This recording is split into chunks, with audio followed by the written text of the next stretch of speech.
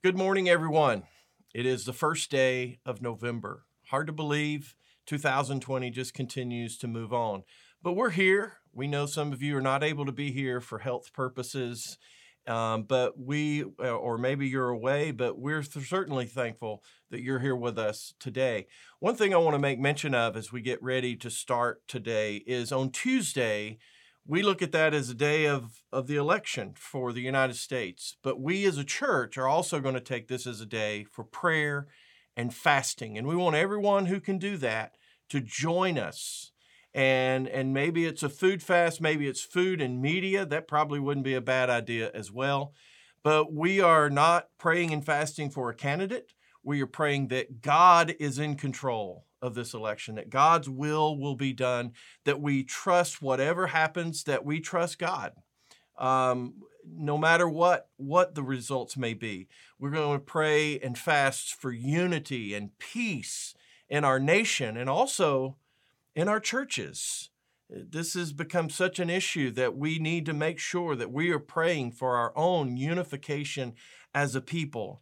We're going to pray for revival for this nation, for God's kingdom to truly make its way and invade this world, as we'll talk a little bit about this morning. And we're going to pray for the hearts of our worldly leaders. No matter who they may be, no matter what side of the aisle they'll be on, we're going to pray for those folks. So I think that's important. But today we're going to Matthew chapter 6, and we're dealing with prayer. Last week, Jesus talked about these hypocritical religious leaders, and he gives three examples where they had practiced their righteousness to be admired by others, for other people to look at them in a special way. And one of those examples was prayer. And after it, Jesus gives what we often call the Lord's Prayer. But really, it's the disciples' prayer. He begins in verse 9 and he says, "And pray then like this." Well, what does he mean by that? I think he meant that we were to pray this prayer. I believe that was the intent. Imagine what Jesus is offering us here. We are getting into the very process of how Jesus prays. He is giving us a gift. He's not giving us a lecture. And what's beautiful about all of this is that Matthew, he centers the Lord's Prayer right in the middle of the Sermon on the Mount. It's the center not only structurally, but also theologically as well. So we're going to begin this morning, and if you want to join me in saying this prayer, then join me. But here's the prayer. Our Father who art in heaven, hallowed be thy name. Thy kingdom come, thy will be done on earth as it is in heaven. Give us this day our daily bread. Forgive us of our debts as we also forgive our debtors. And lead us not into temptation, but deliver us from evil. Amen. There are two main sections that you will see in your Bible with this text. He says the first part, there are three things that are stated, and he says your, speaking of the Father, your. And then he moves into the communal aspect of the believers in Christ. And he says us, three times, us, and us. It is a rhythmic poem.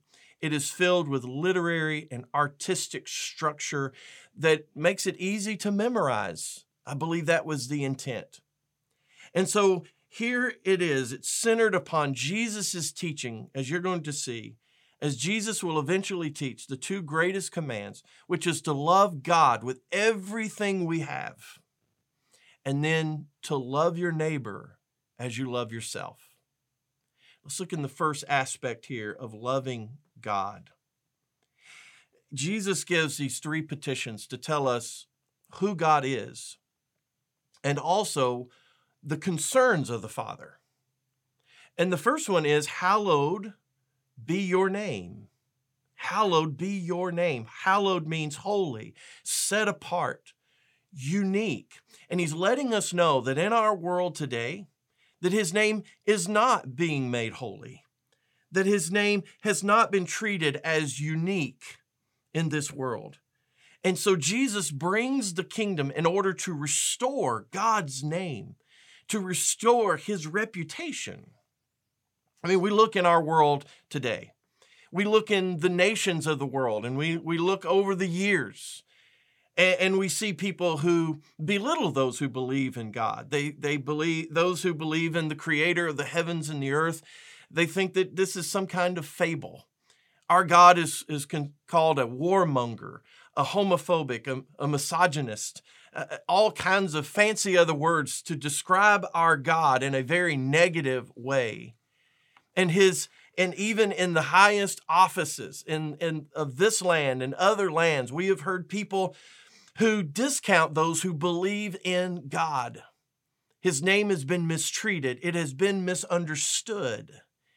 His image-bearing people, based on Genesis 1:26, we've fallen off the rails. Jesus has come into our world to set things right through this movement.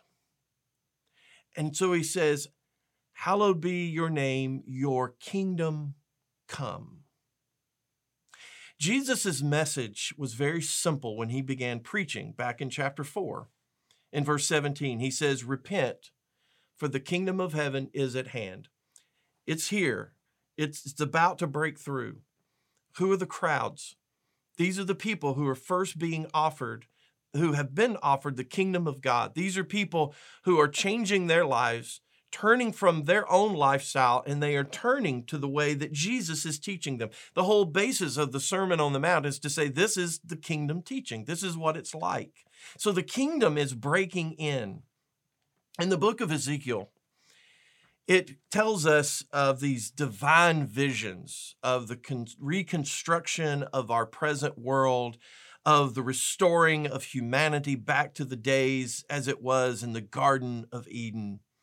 At the time of Ezekiel, though, he's sitting in Babylon. He's sitting in exile, but he's given these visions. And when you get to chapters 34 through 37, there is a promise that's given of a messianic king who comes from the seed of David. He will be a king that would be unlike any king that Israel had ever had, but they had needed. And he's speaking of the coming of Jesus and the kingdom of God that he brings into our world. And it's within these promises we read these words. This is Ezekiel 36, 22 through 23. He says, it is not for your sake, O house of Israel, that I am about to act, but for the sake of my holy name, which you have profaned among the nations to which you came. And I will vindicate the holiness of my great name, which has been profaned among the nations, and which you have profaned among them. And the nations will know that I am Yahweh, declares the Lord God. How? He says, when through you I vindicate my holiness before their eyes. Through the coming of Jesus and his kingdom, God's name would be restored, it would be honored, it would be made holy throughout the nations. And this is our calling. We are to be more about advancing of the kingdom of God than we are of any of the kingdoms of this world. Hallowed be your name. Oh, it's beautiful when God's name is being cast throughout our world as the good news of Jesus Christ is making its way throughout our world. It's beautiful when we see God's name being made holy as people are doing these acts of kindness and missions of mercy in his name. It's beautiful when we see that in God's name, people are compassionate to those who are downtrodden.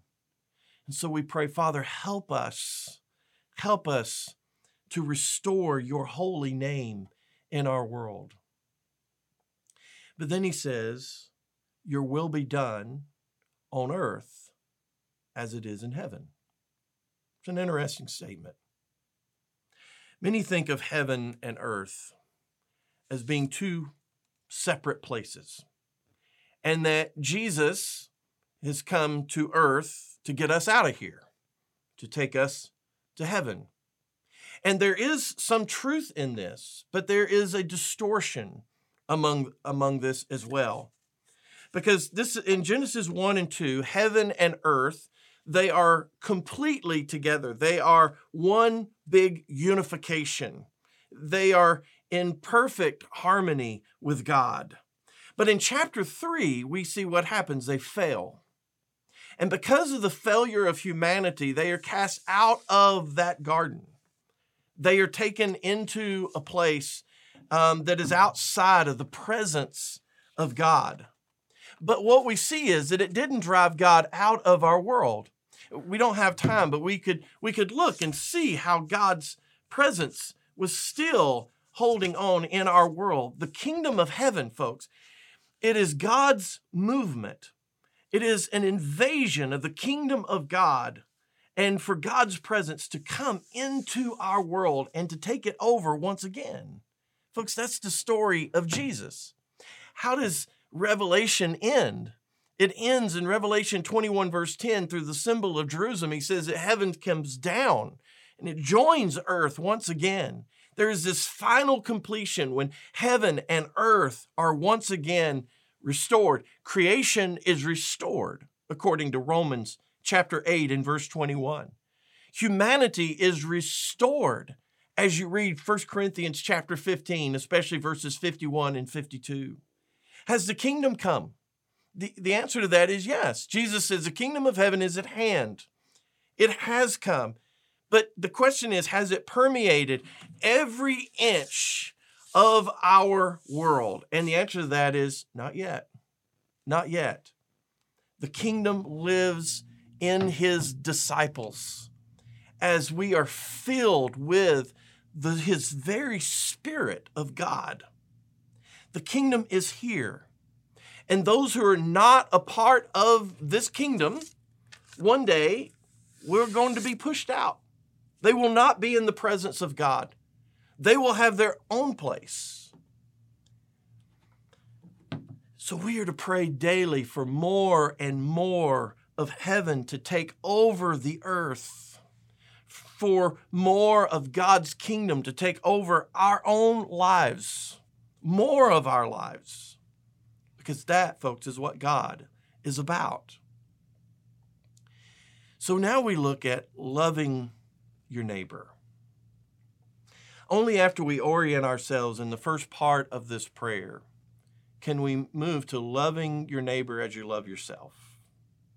The first thing he teaches us is to pray, give us this day our daily bread. Now notice he says us. He doesn't say me. Why does he do that? Well, I believe that what he's saying is this is to be a communal prayer. This is something we are to pray together as disciples of Jesus. He could have very easily said me, especially coming off of when he's talking about the hypocrisy of their prayers and they're outside and they're wanting to be seen. He tells them, go into a private place. Very easily, it would, or really naturally, he could have said here to pray me, but he says, pray us. Now he says, give us this day our daily bread. Can you think of a time when the community of God's people prayed daily or relied daily on God's bread? Manna in the wilderness, right? This story is between the time of Israel being delivered from slavery of sin to the promised land that they would be given a rest as they would finally come into that land. And they are in this in-between stage, relying upon God daily for those provisions. I absolutely believe that was intentional.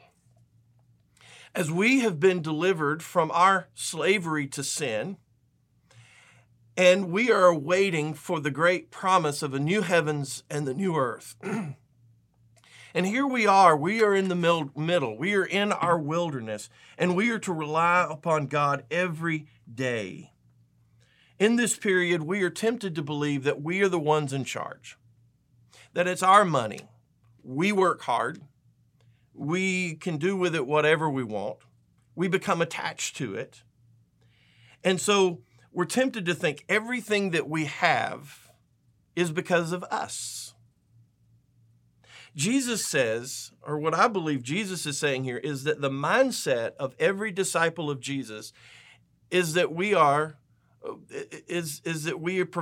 relying upon God for our daily provisions.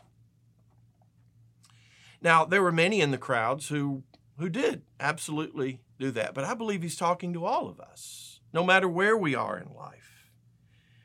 And that we are to see ourselves and put ourselves in the mindset of a day laborer or a beggar, if you will, who sees their daily bread as a gift that is not to be taken for granted. To view our food and clothing, shelter, our family, relationships, community, all of these as a gift from the Father of lights. And by doing so, it changes how we think. It changes how we see things. The very first thing that happened in Acts chapter 2, when Jesus now has ascended into heaven, the Holy Spirit has now come, is we see the disciples, they're sharing their stuff. If you were to read Acts 2, verses 44 through 45, they sold their extra and they gave to those who were in need. This kind of prayer, it absolutely is about generosity. Everything we have beyond our own necessities, it's a gift. We start thinking about others. And Jesus is really going to deal with this next week, so I'm not going to push it too far this week. But here, this is a prayer, our daily bread. And then he teaches us to pray. Forgive us our debts as we also forgive our debtors. Forgiveness is at the very heart of the kingdom of God. Jesus believes that we need to pray this prayer every day, that we have been forgiven, and then we go out and we forgive others. A fallen world expects its rights, doesn't it? We have this tendency to want to retaliate. But when heaven and earth meet, that's where the kingdom of God is present. And there we give up those rights. And we now center upon the cross. Jesus absorbed our sins and the consequences of our sins on the cross. He doesn't call down 10,000 angels to destroy the world, to get them back. Instead, he forgives them, even on the cross while he's dying. He says, Father, forgive them, for they know not what they do. But then he expects our forgiveness that we have received then to be pushed out and invade our world and those that we come in contact with as well. And it's not easy, is it? It could be that guy that's, your next door neighbor and kind of a jerk. It could be the person that works with you in your office and they've tried to sabotage you in some way. Maybe it's a family member that's taken advantage of you and, you're just so sick and tired of those things. But it could even be something much more serious. It could be someone who's responsible for the death of someone that you love. Maybe it was a pedophile or maybe it was a rapist. And it doesn't mean that when we forgive them that we become best friends with them, we hang out with them. No. We're talking about releasing them from your life. Release them. And in order for us to do that, we've got to pray for God's strength and power to forgive. Then he taught us to pray, and lead us not into temptation, but deliver us from evil. Was Jesus ever tempted? Was he ever led to be tempted? Well, sure. And back in chapter 4, Jesus is led into the wilderness for 40 days. How long was Israel in the wilderness? They were there for 40 years. Folks, this is all connecting. It's all intended to be here in a certain way. He was tested for his loyalty and his allegiance to the Father. Would he choose to take the kingdom by force, or would he take the kingdom as the suffering servant of God? He is tested again in Gethsemane. He didn't want to go to the cross, but he but he totally surrendered himself to the Father. To be a part of the kingdom of heaven, we can expect opposition. We can expect that it's difficult, that we have been delivered from our slavery to our sinfulness, and we're still awaiting the coming of the promised land. But in the wilderness, we are tested. We will choose the way of God, or we will choose our own path. And it's going to be hard. In fact, it's described as spiritual warfare in Ephesians chapter 6. And one of the great weapons that we are given in that warfare, also in Ephesians 6, is prayer.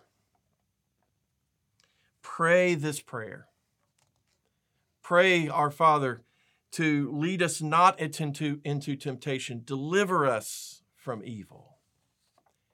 Jesus has given us this condensed version of a daily prayer of the disciple. It is to inspire us to live every day for God and the kingdom of God. This morning after worship, we're going to be giving out these little cards. You can put them in your billfold, or you can put them in your car, or wherever it is. And it just has the disciples' prayer on one side, and the other side, it is the prayer itself. Because we believe it's important. Jesus believed that it's important. In fact, let's say it again. Our Father, who art in heaven, hallowed be your name. Your kingdom come, your will be done on earth as it is in heaven. Give us this day our daily bread. Forgive our debts as we also forgive our debtors. And lead us not into temptation, but deliver us from evil. Amen. Jesus knew praying to forgive others was going to be so difficult that he comes back and he ends this way in Matthew 6:14 and 15. He says, "For if you forgive others their trespasses, your heavenly Father will also forgive you. But if you do not forgive others their trespasses, neither will your Father forgive your trespasses." Jesus says that if you are unwilling to forgive others, it's showing that you have not internalized the grace and forgiveness that has been given to you. For Jesus, the number one sign that the grace of God has been sunk into our hearts is by receiving forgiveness and then in turn giving it back out to others. Perhaps this is the reason we were intended, to come together as a body of people to partake of the Lord's Supper, to share in this supper together as we remember the forgiveness and what it took for us to have forgiveness, as also we forgive others. Matthew 26, Jesus goes on to say he took bread and he blessed it. He gave thanks gave it to the disciples. He said, "Take, eat, this is my body." He took the cup, and when he'd given thanks, he said to them, "Drink all of it, all of you, for this is the blood of my covenant, which is poured out for many for the forgiveness of sins." And I just wonder, are there people maybe that it's a part of this church that you need to forgive? Maybe there's someone else out there that you need to forgive. There may even be people out there that has begged you for forgiveness, but they've just hurt you so badly, too badly, you think. In Ephesians 4:32, Paul says, "Be kind to one another, tenderhearted, forgiving one another as God in Christ forgave you." How does God forgiving you, which is your sinfulness against the holy name of God, how does it compare to what someone who is a sinner has committed against you, who, by the way, is also a sinner? The Lord's Supper, as we're going to come together this morning. We circle around this table of fellowship, and we celebrate God's mercy and grace with one another. And maybe it's something you need to do. Maybe you need to even be here with us in this fellowship as we commune together and thank God for our forgiveness and then release others who have sinned against us. Let's pray. Dear Father, we love you so much. We thank you for your grace and your mercy. Father, this prayer can sometimes be difficult, although it seems so simplistic. But Father, let it touch our hearts. Let it touch our minds in every way. Help, Father, that it reach the depths of every essence of who we are. Father, we come to you and we just beg of you of your forgiveness, of your love. And Father, we beg for your Son to come again. And it's in Jesus' name we pray. Amen.